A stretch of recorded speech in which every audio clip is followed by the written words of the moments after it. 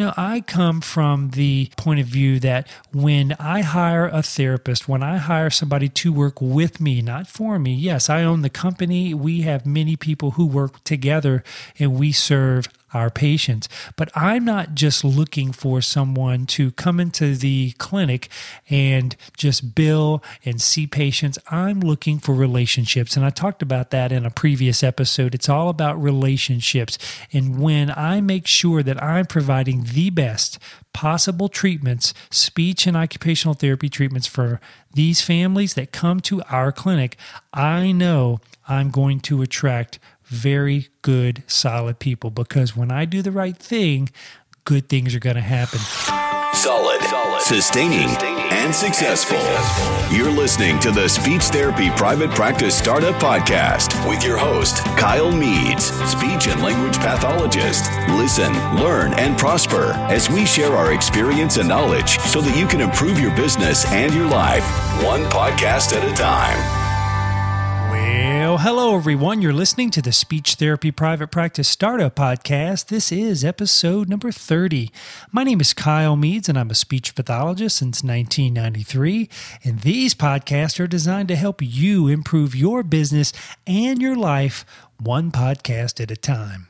Well, welcome back to the show, everyone. Today is Thursday, September the 28th, 2017, and as of today, we have over 22,019 listeners to the show, and I'm glad you're out there, and I really hope that you're getting good, valuable, free information from these podcasts, because again, if you're just starting out and you just happen to find us, welcome, and I hope you have a good, solid, pleasant private practice journey, and I'm here to help you along the way. When I started out, there wasn't much out there on private practice and speech therapy private practice, so I just started to do a podcast and to make a lot of information available through blog posts and audio, so I hope you find this information valuable. And if you're getting value out of this, please go to the iTunes store or the Google Play platform and leave some 5-star feedback. That way other people will find us easier. And I know you guys are out there listening. As of today, when I look at the geography of all of our listeners around the world, for that matter, the United States is at the top. Then there's Japan, then Australia, the UK, Canada, Germany, India, South Africa, Singapore. Now, when you break it down into states on the U.S. side, we've got California topping, then Texas, New York, Florida, Arizona, Illinois, Pennsylvania, Maryland, and New Jersey. So I hope you guys are enjoying the podcast, and thanks for being, thanks for being out there and asking me these good questions so I can help other people. And so I just received an email today, this morning, as a matter of fact. This is from a speech pathologist. Her name is Jenna. She says this. She says, "Hi there, Kyle. I'm writing with the hopes you'll be able to offer your expertise and some professional advice. I currently work 3 days a week at a private school. I have 2 kids of my own at home, a 2-year-old and a 5-month-old. I just wanted to say congratulations, Jenna. That sounds like a wonderful age. I remember my son, he's behind this wall here. So if you hear some screaming, he's actually playing online with some of his buddies at school. And I miss those, and I cherish those years, the 2-year-olds and the babies and the infants. It's just congratulations. She says, "I have been wanting for some time now to find 1 or 2 private clients just to see on a consistent basis on the side, leave my current place of employment. This would allow me to have more time at home and bring in some extra cash. I'm not looking to start a private practice or anything like that, but I want to know how to go about billing for these private practice services. I'm not going to take insurances. I don't even have an LLC. So if it would be private pay only, do you know how I would file this on my taxes, and or know what I'd have to do from a legal standpoint?" And that she signs her name Jenna. So that's a great question, and I'm going to give you some points to think about. And again, I always always tell people I'm not an attorney, I'm not an accountant, but I do work with attorneys all the time. We have a wonderful attorney here in town that we use on a regular basis. I have a CPA and a tax preparer that I meet with on a monthly basis who looks at my books, and we deal with finances all the time. So I'm going to give you some pointers and just some things to think about. Now, if I were you, I would go ahead, since you're not going to take insurances, since you want to just see a few people on the side, I think the easiest way to do that would be just keep a separate accounting log. I've mentioned this on a previous podcast. If you go to privateslp.com and you look at those podcasts there at the very top, there's a link for podcasts. There's tons of information. There's one on payroll. There's also another one dealing with finances and tracking your finances. And what I like to use, especially when I had an Apple iPhone, there's an app out there. It's called Expense Tracker with an X, Expense Tracker. I don't get any kickbacks at all for mentioning these things. But it was really helpful for me early on. And what that app allowed me to do is every time I got in my car, when I was starting my private practice, when I went to someone's home, or when I saw a patient, I would log it in there and I would log in how much the payment was. And what you could do as far as getting your payments at the time of service, you can simply download the Square app and get a free card reader or a chip reader, and you could take credit card payments that way on your smartphone and just hook it up to your bank account. So you could actually see someone in their home, or depending on where you see these clients, you could just charge them that fee at the time of service. So your patients would come to you, or you go to them and you have a negotiated fee and you charge them that fee for service. And once you have that fee for service, you would go in, open up your expense tracker log, put that patient's name and date that you saw them and how much you collected at the time of service, and you keep a separate log. And at the end of the year, you would talk to your CPA or your accounting professional and you would say, hey, I have some more income right here, and you give them that printout, because on the expense tracker logs, you save them and you print them out in a PDF or an Excel spreadsheet format. So it's really a great tool to have, and it's a very good way to track all of your expenses. If you're going to see someone in the home and community, you can log your miles from your home to the client's house, and you can log and write those off, depending on what your CPA or accounting professional tells you. So again, I'm not giving you that advice, just some things to think about. Also, I've got 6 apartments here in town. I've had as many as 10 rental units at one time, and I kept all of my expenses for those rental units on the Expense Tracker app, and I still do that today.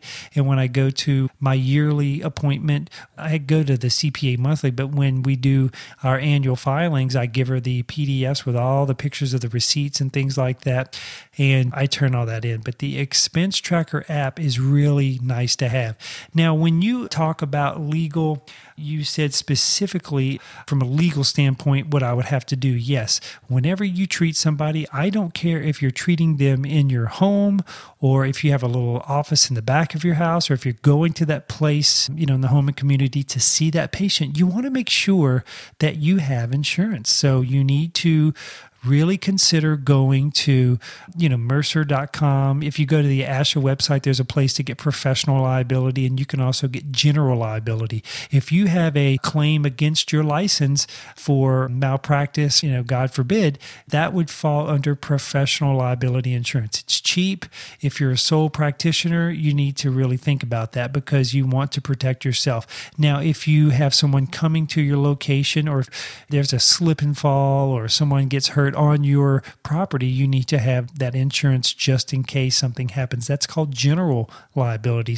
If you have access to an attorney, for instance, our attorney advises us on all the legal standpoints regarding, insurances and things like that. Or you could maybe even talk to someone who just sells insurance in your area. So those are a few things I would think about. Again, that's how you get paid, is through that credit card Square app. It's kind of expensive. I think it's 2.75%, but it's convenient. You're getting paid at the time of the service.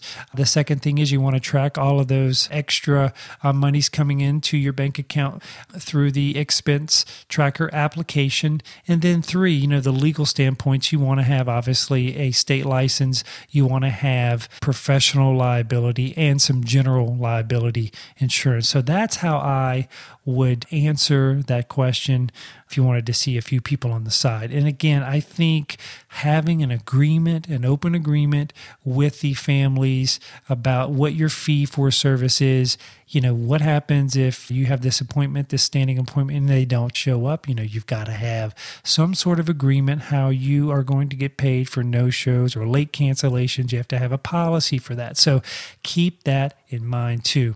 I had a question the other week. It was a clinic owner in the Phoenix area wanting to know how to attract and retain and hire SLPs for their clinic.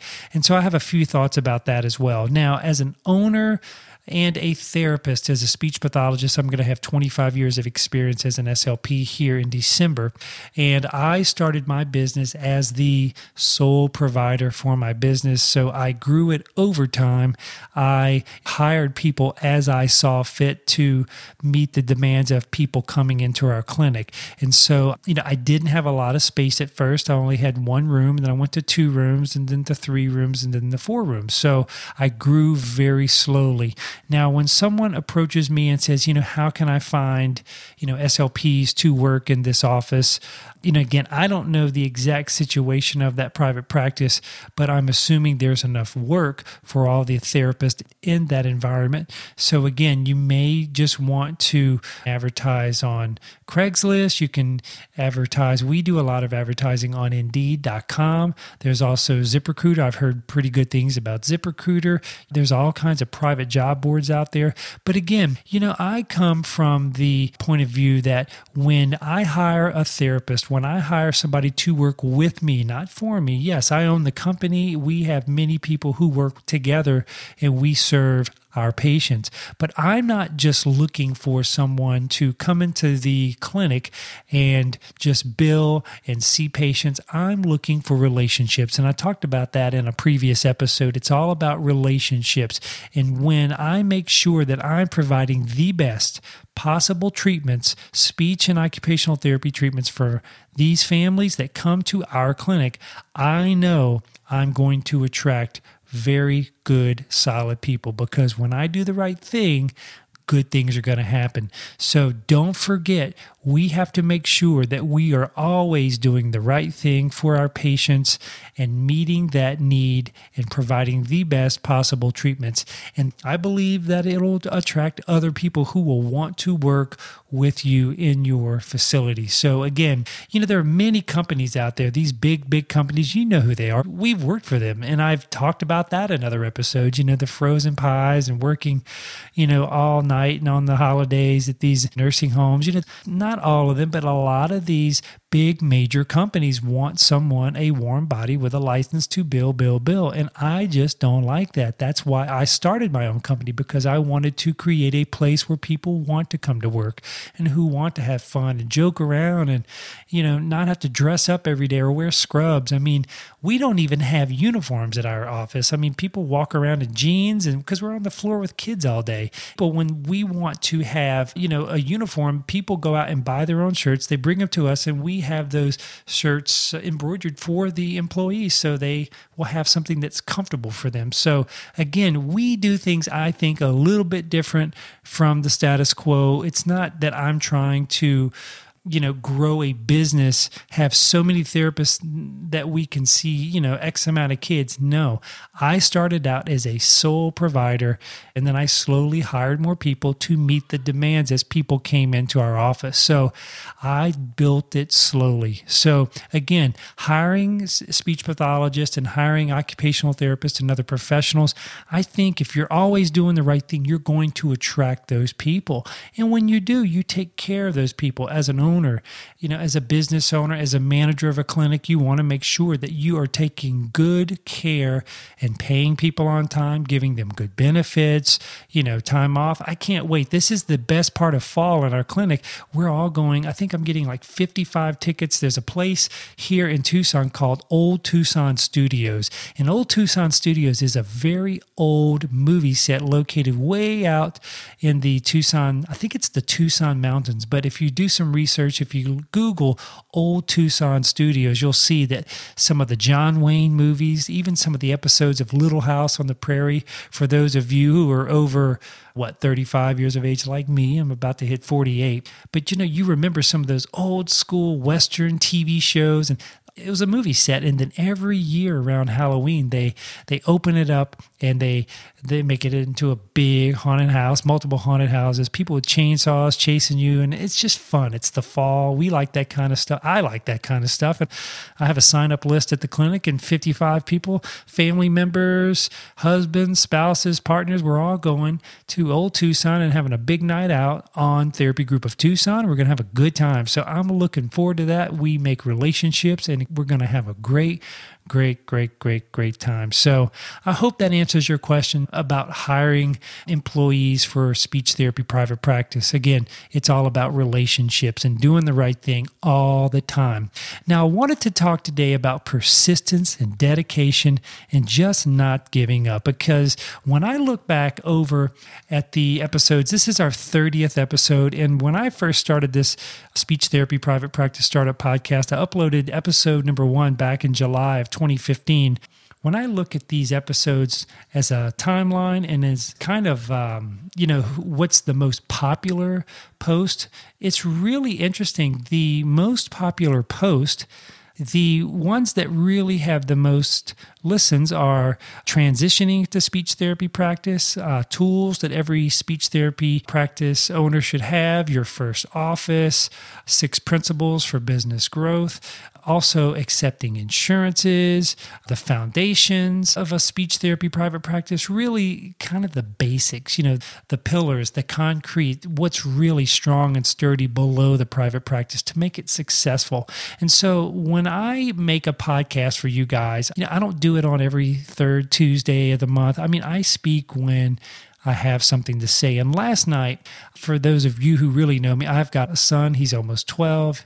He's playing games on the other side of this wall with his buddy online. And so you might hear a scream or two. That's him having a good time. And Santa Claus brought him a 4-wheeler a couple years ago.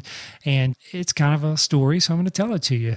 We wore those tires out on that 4-wheeler. So we live way up here in the foothills in Tucson, Arizona.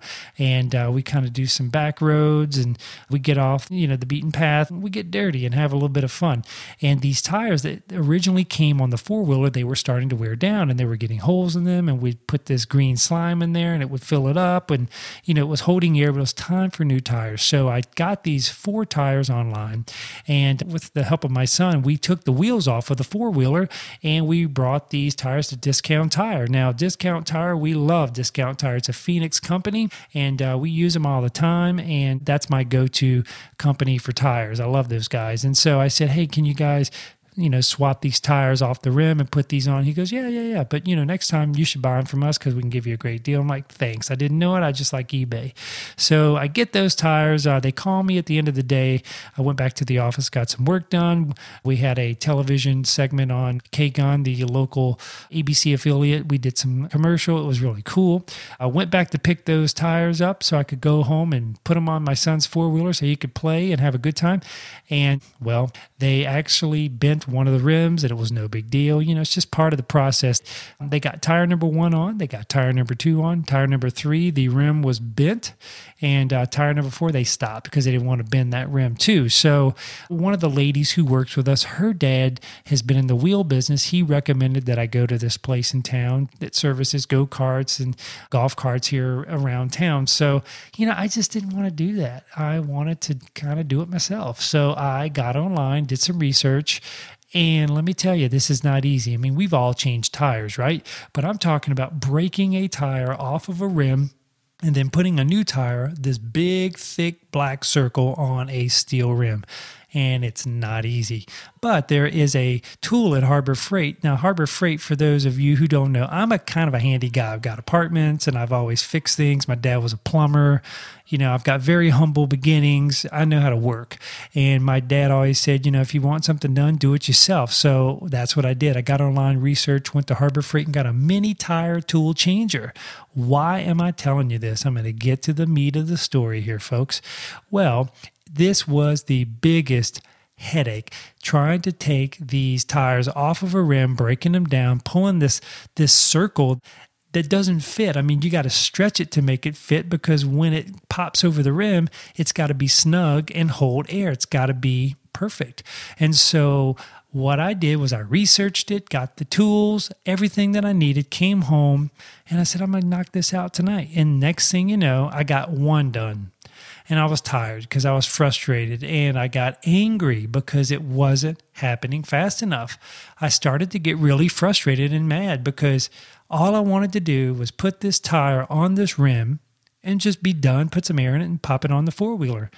But I still got 3 more, right? So the next night I did another one. And it's just, it's frustrating because, let's face it, as humans, I think we want things to be easy. We want things to go the right way all the time. And it was a perfect example for a podcast because it's just like speech therapy private practice.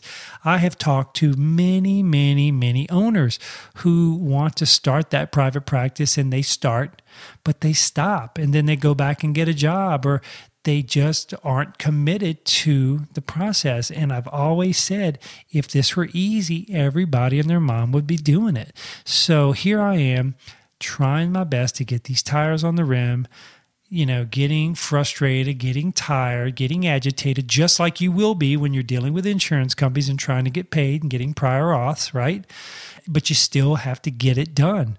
And here it is. It's late. I want to get this stuff ready so my son can go ride his four-wheeler, but I have to finish it. So, the next night I do the third tire, and it's just, I'm getting greasy. I got grit and grime all over me. I'm frustrated. And again, it's hot. It's starting to cool off in Arizona, but it's still hot. It's uncomfortable, but I have to keep doing it. I want to get this done. I have to get it done. I have no choice. It's just like private practice.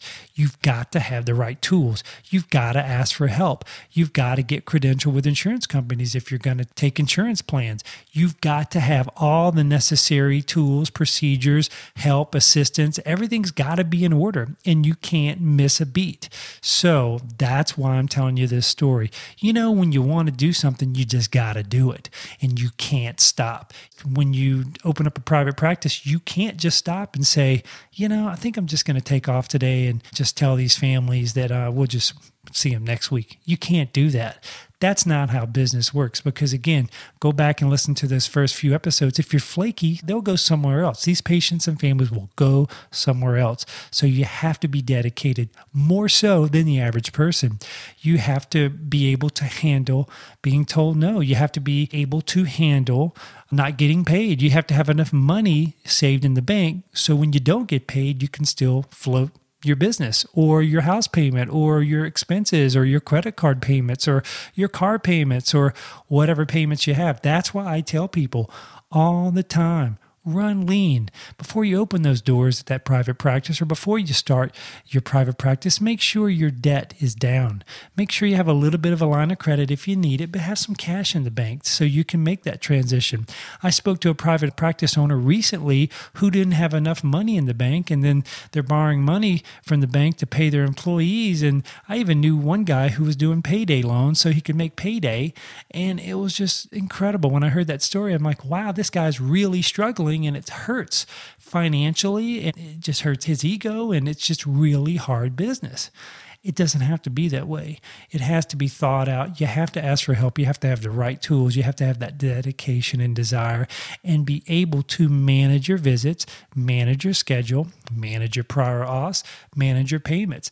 Getting your payments, getting your collection letters out. If you're not getting paid, it's a big process. And that's what I help with people when they ask me for help We coach that online. privateslp.com/coaching. If you want some more information, go there and I'll help you. So I hope this has been a good episode for you guys. I've answered a couple questions, talked about a great topic, how to be persistent and just knock it out and get this done. But if you need anything, just let me know. Reach out to me, Kyle, at privateslp.com, or just go to privateslp.com/contact, and I'm here to help you. And as always, thank you for listening. Thank you for listening to the Speech Therapy Private Practice Startup Podcast. For more information on Speech Therapy Private Practice Startup or to stay connected with Kyle, please visit privateslp.com.